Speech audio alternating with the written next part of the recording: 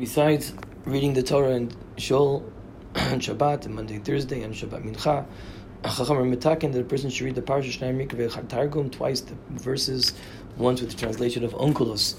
There's a big ma'ila Chazal say to do this. In the time of Chazal, the vast majority of the Jewish people spoke Aramaic.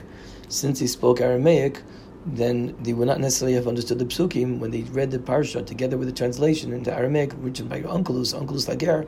They would understand the parsha better because they understood the translation into Aramaic, and they would understand the parsha.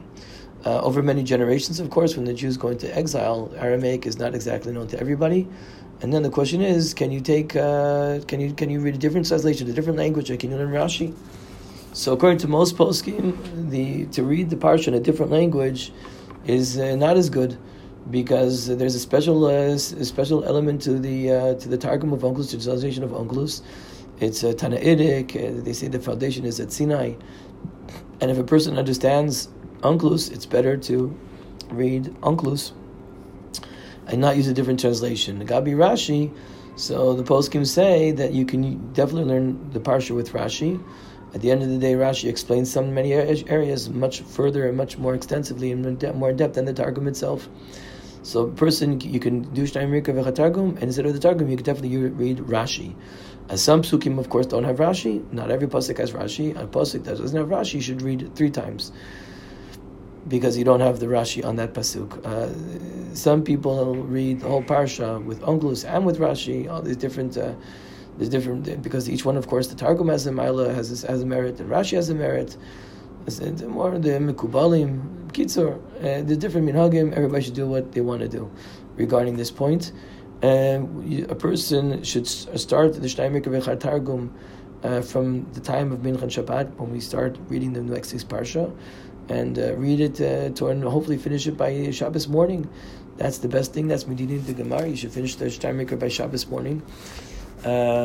Before you even eat. But if you haven't, then of course you can finish it by mincha time. If you haven't finished mincha, you can finish by till Tuesday, because the first 3 days of the week are connected to the previous Shabbos. And if you haven't finished, then you should finish by Simchat Torah the following year.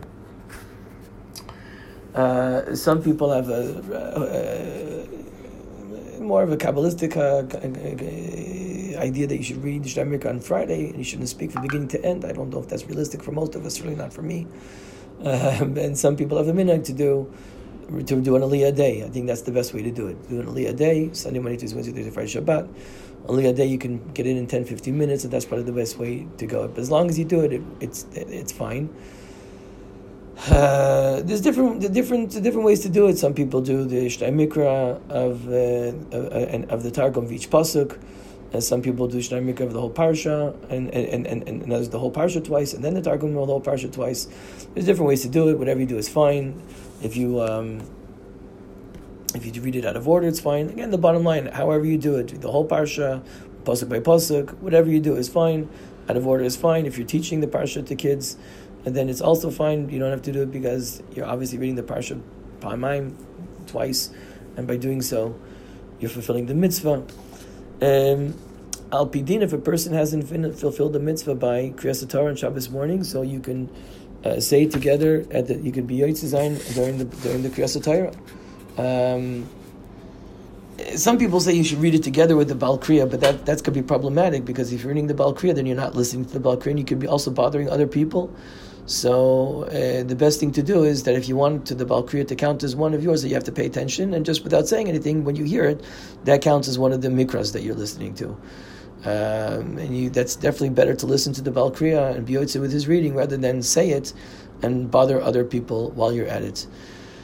Women are exempt from Kriyas Torah al Pidin. They're exempt al Pidin v'shnayim mikrah targum. Of course, if they want to participate in Kriyas Torah and to learn Parshat Shavua, it's a mitzvah and it's a gavada kazach.